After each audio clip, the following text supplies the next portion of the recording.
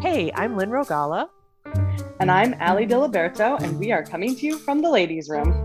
So we can talk about removing stupid, frustrating, and toxic shit from the world in a way that's not prim enough for the dinner table.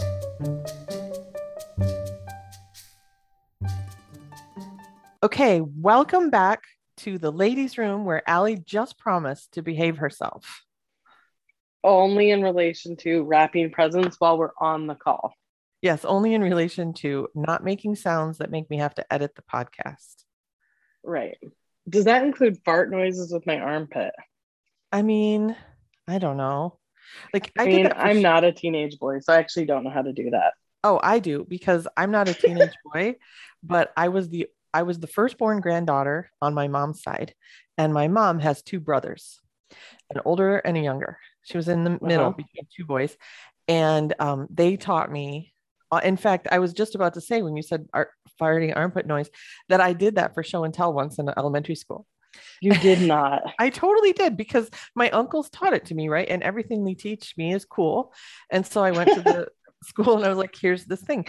And there's this other thing, and this might not translate on the podcast. And I don't know if I've ever done this for you, where they Oh taught me this God. like pantomime you do where you sew your hand together. Have I ever done this for you? What?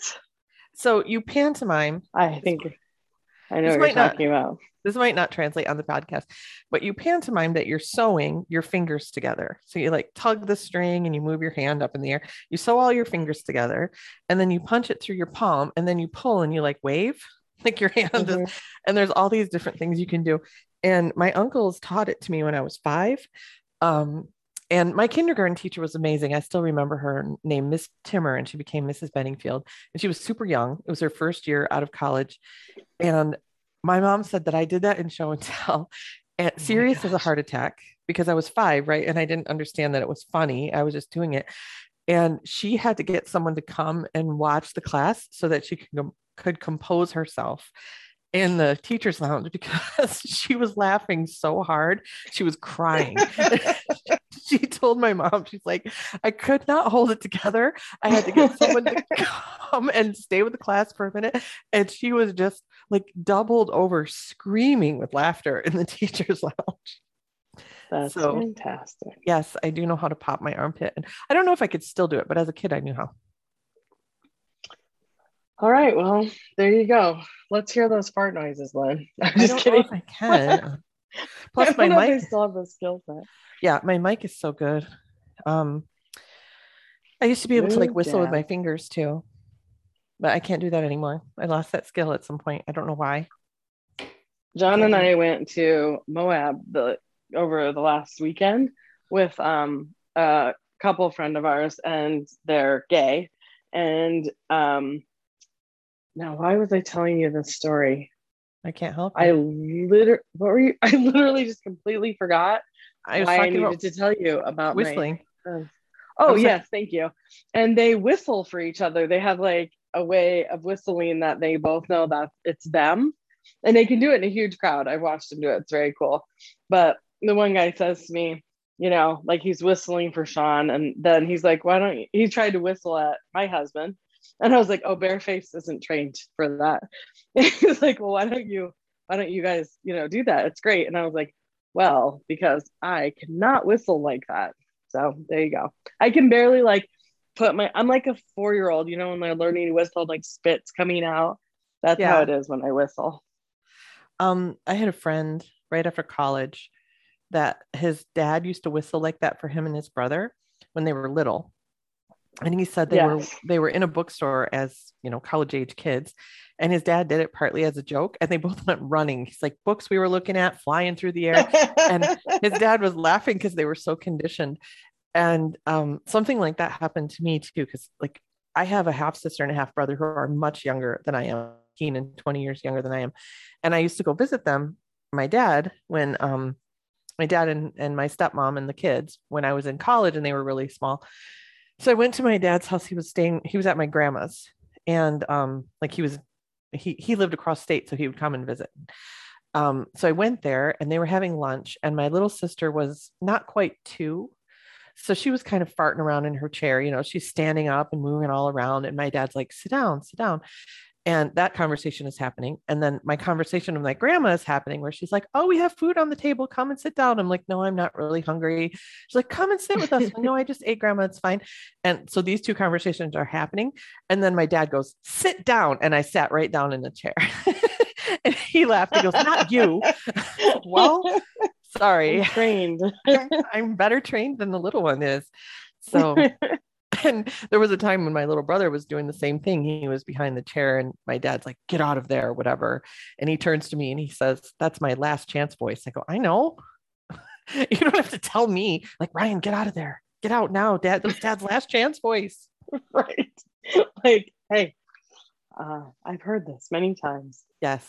I very rarely talk to Riley that way, but she one time said, I know to get moving when you use your whippy voice. What's a whippy voice? The whippy voice. Oh, like I'm going to whip you with my voice. Yeah, like my voice whips, like get moving, like that.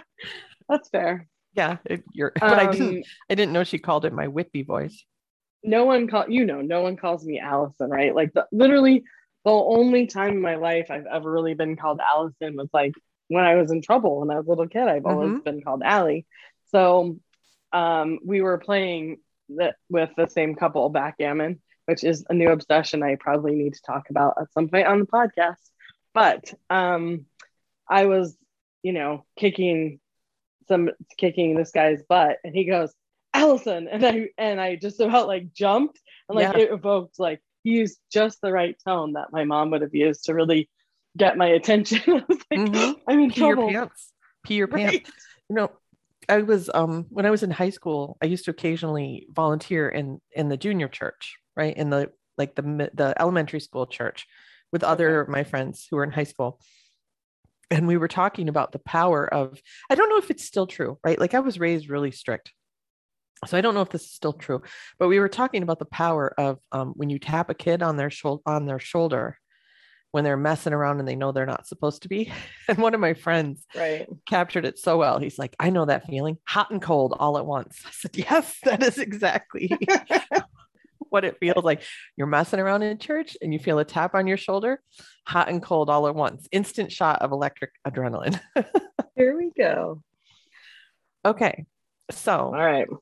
What are we going to talk about today? Well, I was just going to say, you have forbidden me from talking about like the bullshit patriarchy and the exploitative system we live in because it's Christmas Eve and we need to talk about something more cheerful. When this goes live. I haven't wrapped one present yet, so I really don't have the emotional energy for the patriarchy right now. Yes, because I was listening. Plus, I'm trying to figure out how to get them to let me in. No, I'm just kidding. How do I consolidate some power? For Christmas, I've let myself into the patriarchy for just a few weeks of relaxation. You already live in the patriarchy. That's the problem. I mean, yes, I know. You just don't have, you want to like stuff a sock down your pants and put on a little mustache and live in the patriarchy like that, right? Right, like that, yes. Right. Because I was listening to our postcards from the patriarchy and I find myself when I listen back to that podcast arguing with you. So it'll be fun to revisit that topic. Like, oh, anyway. So we decided to talk about something more cheerful and I proposed abundance. Is that acceptable as a Christmas Eve topic? Well, we agreed on this. I agreed to this only as long as I could somehow talk about my current new macaroon obsession. Yes, that's fine. So we'll weave that in. I told you I was going to tell you a story and now I can't remember what it was. Anyway. Oh, I know that's sad, isn't it? But I started listening. So 2 things have been happening in the last week or 2 that kind of relate to abundance. One is I'm starting to really get in touch with doing what I want.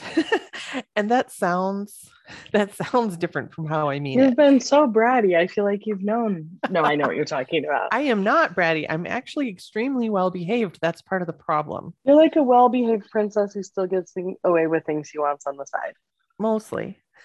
So, but that there's a place where, like, I first said out loud about a week or so ago, I told you this, but I first said out loud about a week or so ago, I want to make millions of dollars working 20 hours a week. That's what I actually want. I want that. And not because I want to buy a private jet or anything like that. But even if I did, who cares? But you might want to buy me a private jet. I might want to buy you a private. I was going to get you an island instead. Oh, right. You spoiled the surprise. But anyway, You better make more than millions, or else it'll be a crappy island. And I want a nice island when you buy me one. Yeah.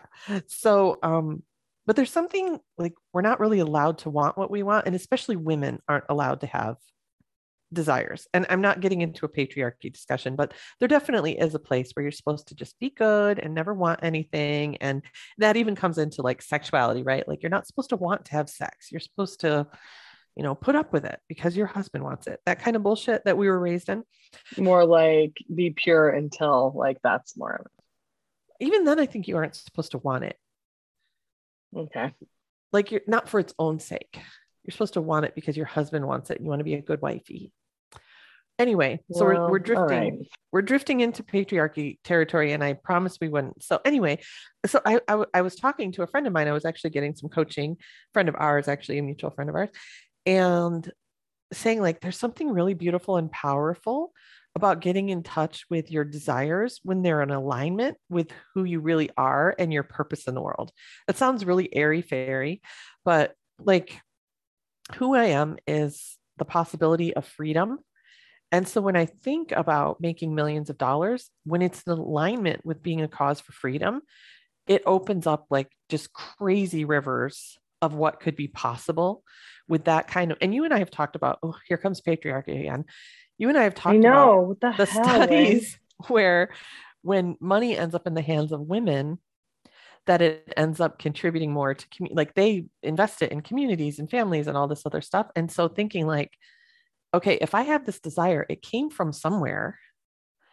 And if I have a purpose and I can get my desires and my purpose in alignment, there's something really powerful there.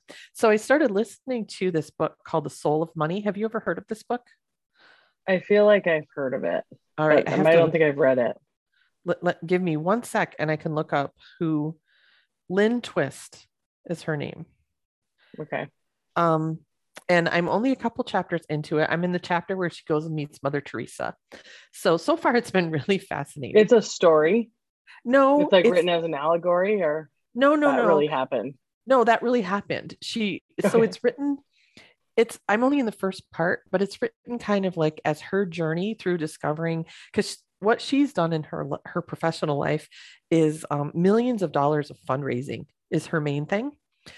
And so through the course of her, and she's out to like, she named 5 causes, but she did it really fast. So I don't remember all of them, like to eradicate world hunger and opportunities for women. I forget what all of them were.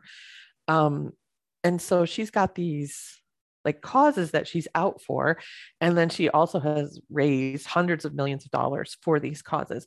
And so through her journey of that, like through her work, she's encountered all these different ways that people believe about money and what we all believe about money and abundance and scarcity. And so the book is a nonfiction book, but it's told through like what I discovered about blah, blah, blah by meeting with so-and-so, and what I discovered when I went to India because blah, blah, blah, blah. It's kind of like that. Okay. But like a chapter at a time. Yeah. Like here, let me read you. Like I'm on the scarcity chapter. I just started the scarcity chapter. Wait, you're actually reading this book, not an audio? No, I'm listening to it on audio. Are you crazy? Okay. So like the first part is love lies in a great awakening. So it's about discovering that money's an idea and it doesn't really exist and all this stuff. Scarcity, insufficiency, sufficiency, change the dream. Like these are the things. And she's talking about the law of abundance, of course. And maybe you could elaborate on this more, because now we're in, like when we talk about empathy, I lead the way. And when we talk about gratitude, you lead the way. And when we talk about scarcity, I have a lot to say. And when we talk about abundance, you have a lot to say. But she's talking about the law of abundance and that how our scarcity mindset interferes with that. And it's interesting because she mentioned something that's really similar to what we talked about once on the podcast when we did about living with no regrets. And that, and I told the story of the monks who like offer the opportunity to give alms, right? That the request for alms is an opportunity, like a gift to the giver. And you brought up fundraising, and she talks about that too, right? And her conversation with Mother Teresa was so interesting because they had this encounter. she was at the orphanage, and then there was this rich couple who came through and like kind of manhandled Mother Teresa to get a photo, and left. And the woman writing the book was like really affronted by that. And she ended up having this conversation with Mother Teresa, and Mother Teresa was like, yeah, you're really in connection to the cycle, the damaging cycle of poverty, and you can generate your compassion there, but you don't have any connection to the damaging cycle of like leisurely wealth. I forget how she said it, Right. but it was like not wealth that you've created, but wealth that you just kind of live in the way some people live in poverty.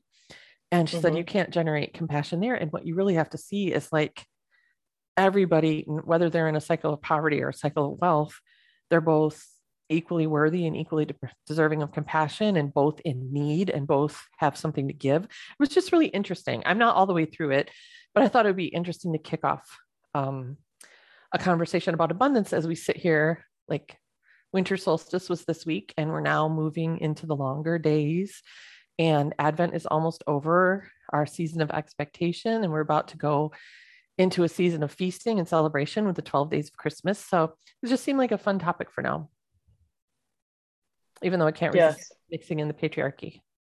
I know. Stop.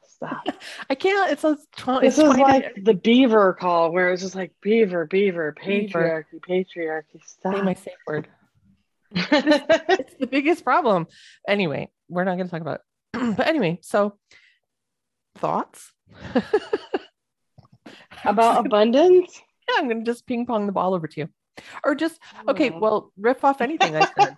I'm like, I don't know. I don't know. I don't have anything to say. You have to say, because I need a drink of water. Okay. I mean, I don't have anything to say about it. Like, I think it's interesting that you think I have more to say about abundance, because I don't know if that's true. Like, I think we're both in this interesting place where we're going through this process of pushing up against our upper limits and breaking down some of and I mean, our own financial upper limits are way higher than most people's. But when I think about abundance, like, so I guess I do. My perspective about abundance is this, that I really, during the first few years of my original marriage, so the first year we basically went bankrupt, and like, I had a really good job for my age, and I made way more money than my friends, and like, I got married, and we were in this huge crisis, and we just like hand over fist spent money fighting for the kids and all the stuff. I became a stay-at-home mom. Like, it was just a crazy year. So I went from being really rooted in my own ability to provide for myself, and very I still think I'm very highly competent in that way. I didn't need like a partner to provide financially or whatever. And then the year after, so I like lost everything. I mean, relatively. I mean, not my children or my happiness or ability to provide for myself, I guess. But I got really detached from money in that way, because I was very clear, like, my sense of peace wasn't connected to that at all. And then the next 5 years, we doubled our income every year for 5 years. And we were living in Montana, which was a state where Montana was like, Montana, I'm sure still is, if you like take out all the Californians who are like sort of living there, but making all their money somewhere else. Like, one of the lowest income earning states in the country every year. So we we lived like essentially we had the ability to live a very extravagant lifestyle. And then we've been on the other side of that. Like, we took on tons of debt. We, not being, inside of what I wanted to be doing, of course, building a company. And I think I just got really detached from it, because I really resonate with, there's a quote in the Bible that Paul says, like, I'm happy in plenty and I'm happy in want. And I don't know, I think I wrapped myself around that idea that there's a part of me that lives somewhere else, and that the abundance is the ability maybe to be detached from it for me. Yeah. The real abundance is maybe the detachment. Yeah. And maybe the lack of entitlement.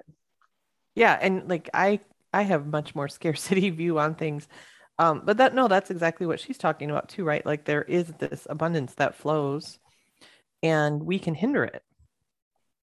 And then when we don't have those hindrances, then it just naturally flows. And I think it flows like that peace, not just abundance itself, but the peace that comes from like what you were just saying. Sorry, Yeah. From I like don't the sound, detachment or yeah, no, I think it's interesting because I'm like, I don't know. I don't have anything to say about this. I'm like, oh yeah, I do have a lot of, but it's interesting because it's more about I didn't connect it with abundance as much as I connected it with just, you know, that I'm detached from the abundant, like from it in some sense. And I hope that's still the case because I could have nothing. And I also had this really lovely experience in my 20s, early 20s, where I owned like a little cleaning business that somebody kind of gave me with the expectation that I would like pay them like a percentage of commissions or fees or whatever from my clients for a period of time. And then, I promptly like ran that like 20-year-old would. And then eventually I sold off my clients and stuff. And then I traveled for an extended period of time, like months and months. Like I drove like 20,000 miles, from Colorado to Florida to all the way up the Pacific Coast Highway into Canada. I spent months camping and whatever. But I had like kind of a really frugal budget. I mean, I think I was living off of like $600 a month. Like I had just this little chunk of, and that was gas and I was camping and whatever. But I was so content during that time. And all I had was what I had in the suitcase. And I right. think that theme in my life, I mean, I can remember how much you and I have talked about like God's brought me back over and over to seasons where I'm like travel light, like what we lived in Europe for 3 months with literally, well, maybe 12 weeks with like, or not, 10 weeks with like literally a carry on suitcase. And some of those times are like the happiest, most peaceful, like times. And so I know that there's really the sense of, I like my really nice apartment that I live in now, with the rooftop fireplace and it's like a, patio and pool and all the fancy things that are here. I love all those things. But also I'm just like I know that I can be very content with very little and that isn't where it comes from.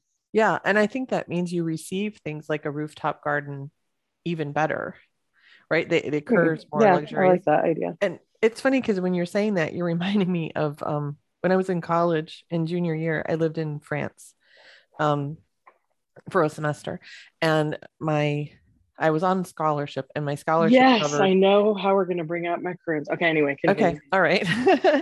I couldn't afford macarons, but I lived in France and I was on scholar. I went to college on scholarship, and my scholarship covered my room and board. I lived with a family, and they, they had to feed me, and I also had like a card where I could buy lunch at the university. Like basically, my living was covered, and so and I didn't have hardly any money. And I remember I was with a girlfriend, and we had spring break coming up, and we decided to go to Ireland for spring break. And because we're like, when else could we get to Ireland for the cost of a ferry Right, ticket, it's right right? there. Like Yeah. take the train and take the ferry. So we sat down, we did our whole budget, and we said, okay, we can go for 4 days or whatever it was. And then we checked the ferry schedules. Maybe it was 3 days. And we checked the ferry schedule, and the ferry only ran once a week. And we're like, let's go anyway. So we didn't have enough money to survive. Like, I mean, we had enough money to survive, obviously. But so we went there and like we went to some hostel and they fed us like a pretty substantial breakfast because it's Ireland. So like a big thick piece of Irish bread or whatever. And every day we would go and we would buy a 5 pound bus ticket in the different direction. Like we're like, how far can we go on 5 pounds? And so we would Right. ride the bus. Like we talk about a Right. shoestring budget, right? Like so we would just ride the bus and then we would find a grocery store and we would eat fruit for lunch. We'd walk all around, we'd ride back, and then we would find some place where we get dinner for like $5. Like we bought like a Burger King burger or whatever. We didn't drink any beer. We didn't have money for any of it. And I Right. lost 12 pounds that week, right? Like we weren't eating enough. We were walking everywhere. And it was one of the most fun vacations that I've ever been on. And there's obviously parts of it that I wouldn't, luxury aside, I would not currently enjoy a vacation where I slept in a room with 10 women on bunk beds, right? Like I just don't sleep the way that I Right, used right. to. Totally different. Yeah. But I still, in fact, I was just thinking about it yesterday. I'm like, oh, what a fun time we had. And we went to free museums and like we went to this church. I can't remember the name of it because the place we stayed in Cork and then we just went, $5 in every direction. Um, and there's this famous church in Cork, and I can't remember the name of it right now, but you could get in for like £2 or something like that. And they had an old King James Bible, like an original King James Bible. So we wanted to get in and see that. But like for an extra 50 pence, you could play the bells.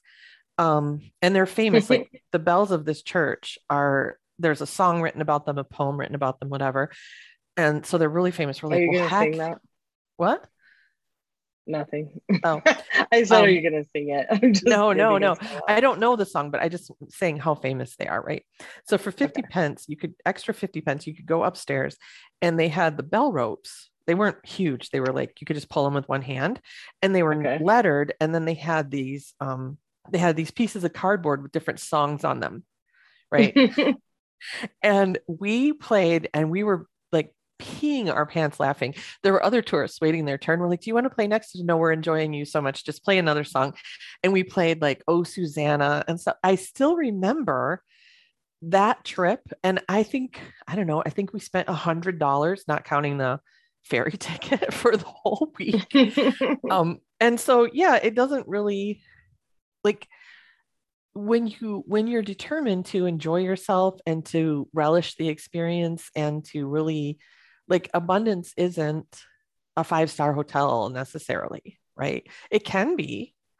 But I don't know. You just made me want to tell that story because when you were talking about driving all around living on a shoestring, you just reminded me of one of the most fun trips I've ever been on.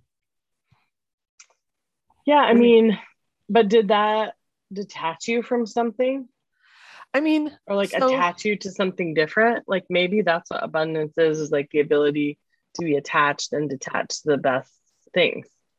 I think I think what there really was inside abundance there was we looked at what we could afford and then realized that wasn't possible and then decided to go anyway and trust that Mm, the experience like we have enough money for a 4-day experience or whatever it was. right. And it was really that the ferry ran every 8 days, like it ran every Monday, something like that, right? So we could have said, oh, we can't have this trip because on paper we can't afford this trip, but we just decided, fuck it, like we can have this trip, right? We can have this trip.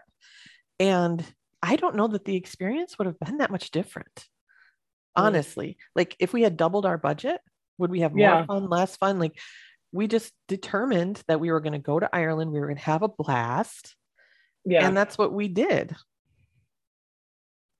yeah. So you just do it, right? Yeah. Yeah. And lost 12 pounds. Maybe I should go to Ireland again. Let's both go on the Ireland diet. Mhm. Walking around the Irish countryside eating fruit for lunch is a diet I recommend. Yeah, I mean, maybe there's something about, like I think about just even recently, like all the time I spent in Italy and like not having a car and just also like often not spending money on the bus and just walking everywhere for the experience of it. Like I was like, I'm gonna rein in my spending a lot while I'm here. And during the 7 weeks or whatever that I was there by myself in 2019, I didn't like I tracked everything I spent and like really kept close track. Like I kept a little log and it was like a win if I didn't spend money on anything really. Um, and then so often I wouldn't even take the bus because I was like, well, that saved me €3, or whatever. But or if I did, it was like a big thing, like now I'm gonna go all the way to the edge of town or whatever. But just some of those things, like maybe not needing it and being able to delight in that too. Yeah. Um, You can, reminded me when yeah, my mom was a single mom, from like the time I was 8 until I was 16, right? And we were broke. Like I didn't even realize until I was much older, like how really broke we are. She really held it together. We did not have anything, but I never noticed, right? And she lived the life that she wanted. Like she lived a life 100% on her terms. But I remember her telling me really early on when things really were thin. And she said, sometimes I used to treat myself by getting full service gas. And she would buy, do you remember those chocolates? They're called ice cubes. They're a cube shape. They're called ice cubes, but they're a piece of milk chocolate. And so she would spend a I nickel. can't picture them at all. Well, it's just like a little tiny one bite of chocolate. Okay. So she would spend a nickel on an ice cube because that's how much they cost then. And she would pay for full service gas. And she said, I would sit there in the driver's seat and I would just savor every bite of that ice cube while someone else pumped my gas. And that was, luxurious self-care because she just invented what there was to invent. Yeah. Also, I'm very aware that what I've described isn't like none of the scenarios are describing any level of suffering financially. Like I have for sure, like being in serious debt, like all those kinds of things, like those are like there's a real suffering and like and also like if I've never, if I was really hungry or like I couldn't care for my children or like something like that isn't what I'm talking about. Like that's certainly like not like I'm not making light of those things. I'm saying like, but I've lived out of a suitcase in Italy for, like it's just that I went from, a much more expensive lifestyle to a very inexpensive lifestyle. Like, and I've been all around with sometimes what's felt like very little control over those things. And so it has left me with a level of like being sure that I'll be happy.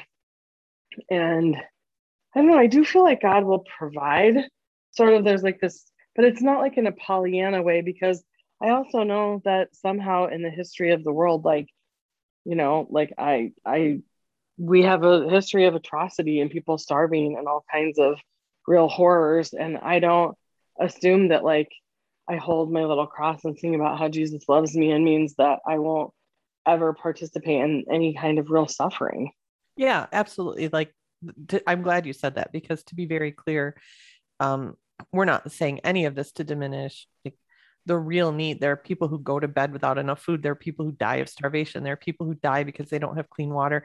And that is not to be like, just think more positively and the abundance will flow to you and you'll have clean water. Like there's actually some, but it's more like the Mother Teresa thing where she said, cycles of poverty and suffering were really present too, but cycles of wealth and suffering were not present too. And we have to solve, and it sounds a little weird. I think only Mother Teresa could get away with saying that, right? Because otherwise it's kind of like poor little rich girl.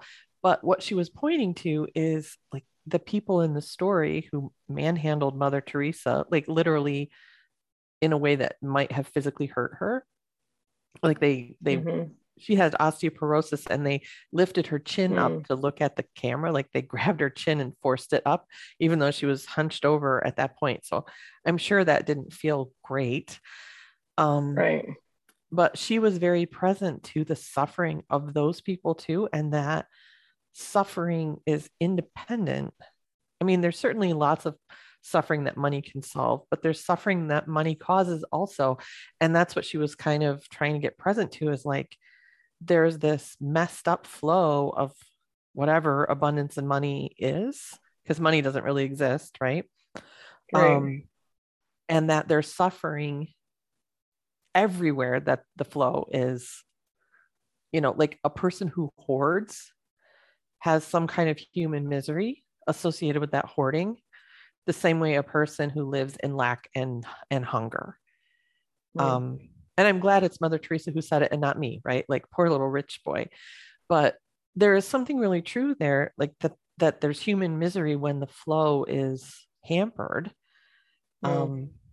That I thought was really interesting. I'm looking forward to finishing the book. Like, don't you love that my consultant nature is coming out? And I'm like, I'm 2 chapters into this book. We can talk about it on the podcast. Yeah. I mean, obviously.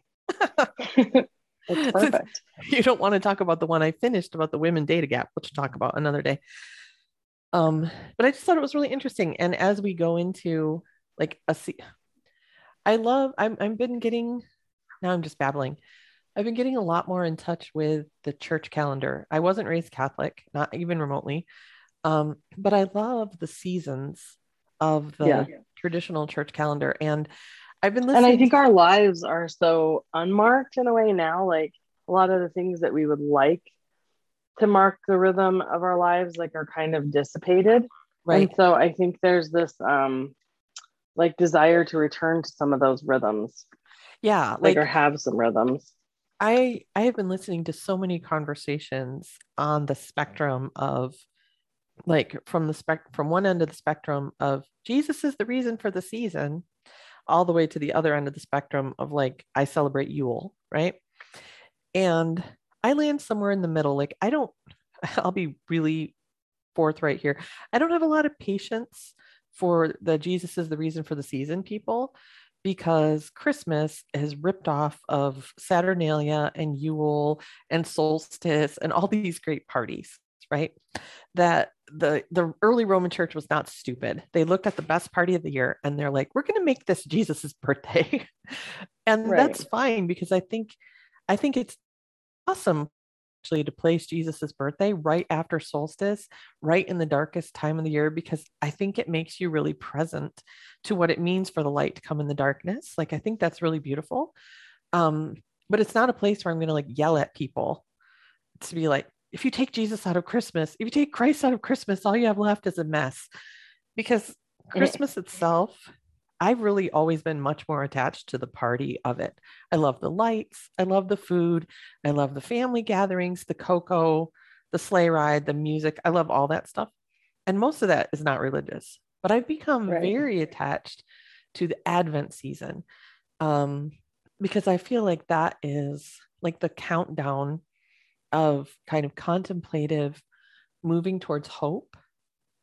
I just really Mm. love that. I think that for me, that's the more religious part of the celebration is Advent. And then once Christmas hits, there's 12 days of partying. Like that's what used to be the 12 days of Christmas, Christmas through Epiphany. We just saw Twelfth Night, the Shakespeare play, and that was written for Twelfth Night, which was like the end of almost 2 weeks of partying. And it's silly and funny and over the top because that's kind of how the party was. And so I love that, like quiet contemplation and then like this big explosive celebration. I like that. And I like that solstice is mixed in there too. There's Okay. my ramble about Christmas. All right.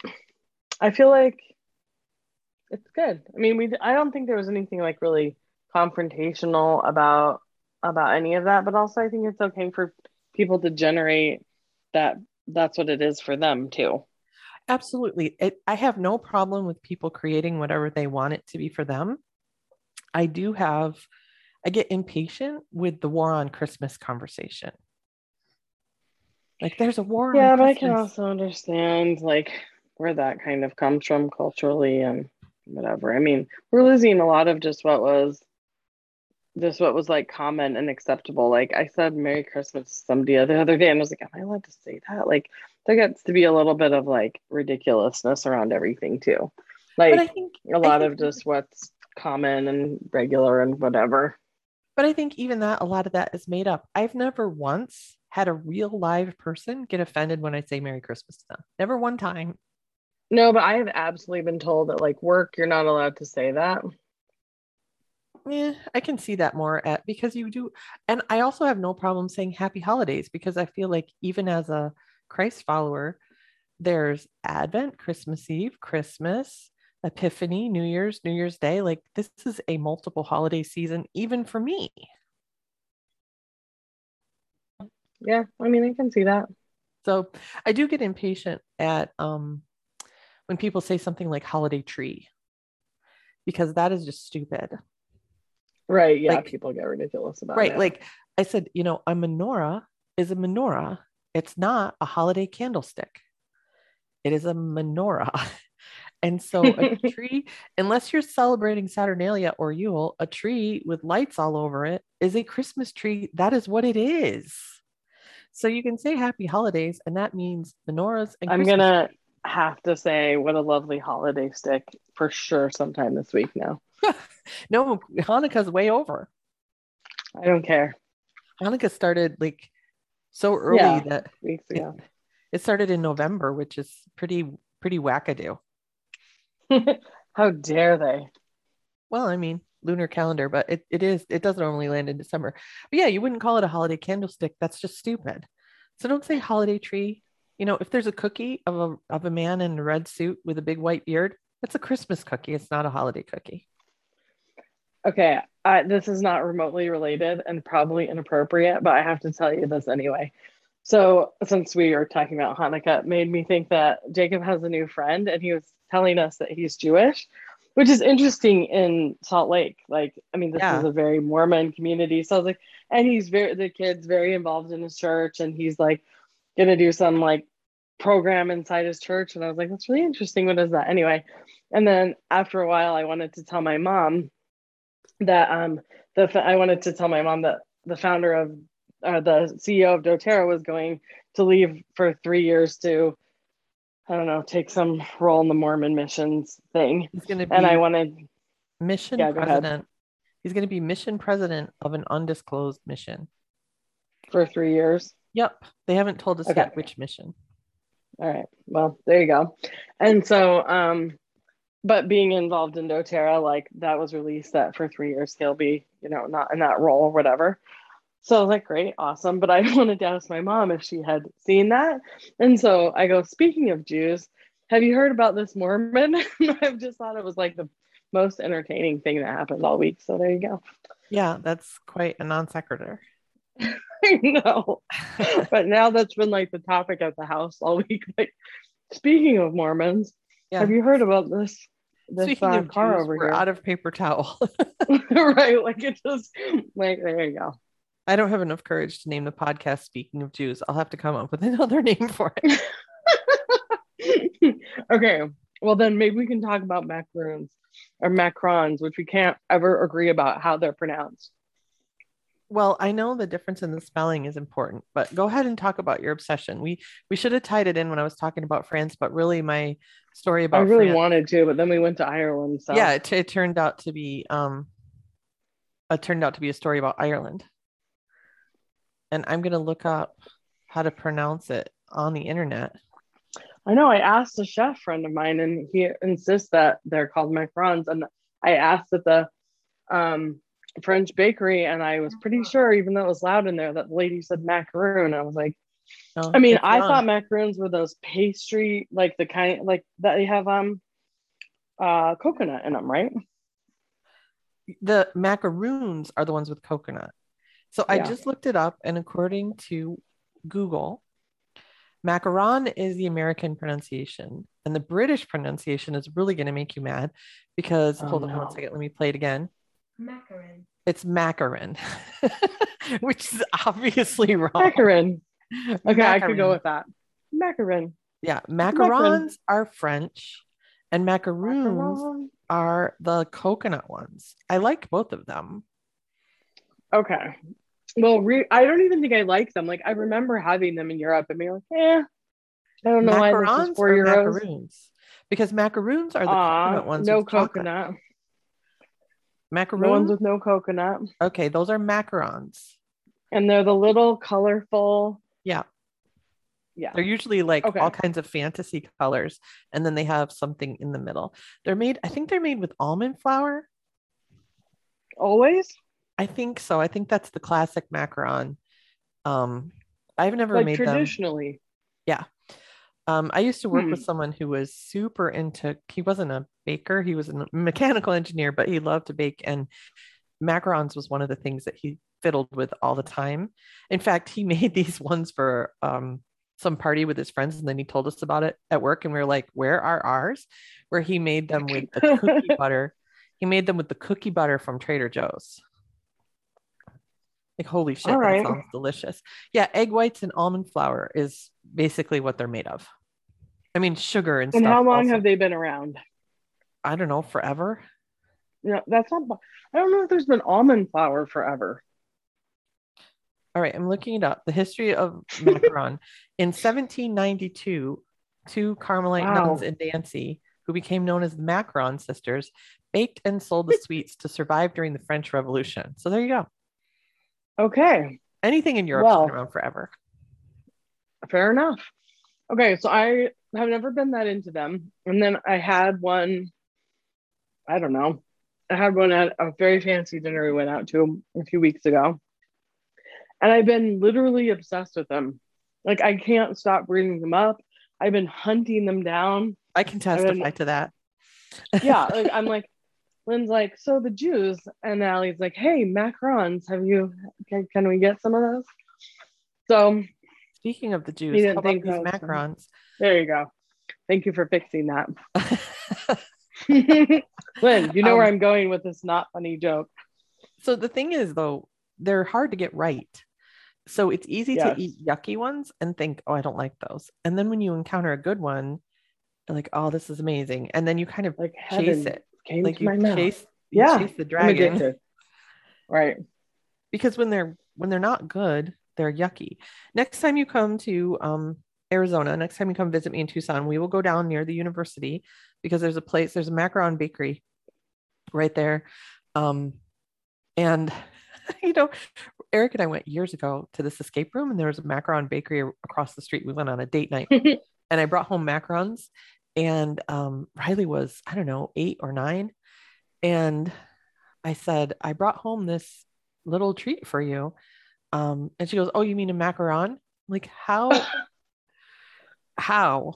But I guess she had been to one of her friends had a tea party for her birthday, and the mom bought one of like those macaron towers. Oh, wow. Or no, that's not what it was. No, that's not what it was. I said, I bought this thing and they're really fancy. And I opened it up and she says, oh, I don't care for macarons. That's what she said. I don't care for macarons. Oh, how do you know about them? A good one in that case. To know you don't care for them. What the hell, child? So it was very funny because I didn't know she knew about them. It is kind of adorable. So now you're obsessed. The end. I'm obsessed. The end. Happily ever after. And I guess to tie it in, just believe that appropriate macarons will flow to you. Don't get a scarcity mindset of almond flour, and the egg whites will come your way. Kind of heartened, and I do think there's a connection that they were invented during the French War out of survival. Like, it is interesting. Beautiful. It is, and there are whole businesses today, like you just described. I mean, there must be one somewhere in Salt Lake because there's like 2 places in the airport that's all they sell, and they're like a whole little restaurant thing. So, how beautiful is it that something that came out of that space was so beautiful? Yeah, I actually want to read more into it because I'm wondering if the almond flour thing was part of the survival, if that's what they kind of had to hand, or if flour was in short supply. Like there's all kinds of dishes that are created during war. Yeah. When because things are in short supply. Like we couldn't get this, so we did this, and we couldn't get this, and so we substituted it with that, and now it's this amazing thing. One of the funniest ones is mock apple pie. Have you heard of this? No. It's made with Ritz crackers and butter. No, that's disgusting. People say it tastes just like apple pie. Please make it, and we can talk about it on the next week's podcast. I kind of don't want it. So let's see what's in it. Water, sugar, cream of tartar, Ritz, and lemon juice and cinnamon. And what about apples? No, there's no apples in it. That's the whole point. Is that it was made out of hang on, I'm looking to see if I can find the history. It was made out of desperation, right? Like during wintertime when apples were scarce, that's what they made it. Okay, well, I don't like apple pie, so I don't either, but apples replaced by crackers. It's kind of insane. It is. All right, well, with that, Merry Christmas. Yes, Merry Christmas. And may you have many macaroons. And may all your pies be not mock and be beautiful and delicious.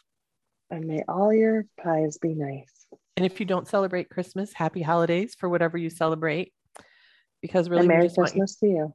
To be joyful. You know, I've had Jewish friends wish me a Merry Christmas because I know I don't think anybody's really, I agree. It's the war on Christmas is fake. It's not real. Nobody's coming after Christmas. There's like little weird pockets of people that act like bizarre. Most wars that have anything to do with being politically correct. Yeah, it's just dumb. All right. So on that note, we'll see you next time. In the ladies' room. In the ladies' room. Thanks for joining us. Be sure to subscribe to catch us in the ladies' room. You can also find Lynn at A Spacious Life on Facebook, Instagram, and in Clubhouse. And find Allie at 5 Billion Entrepreneurs on LinkedIn and Instagram.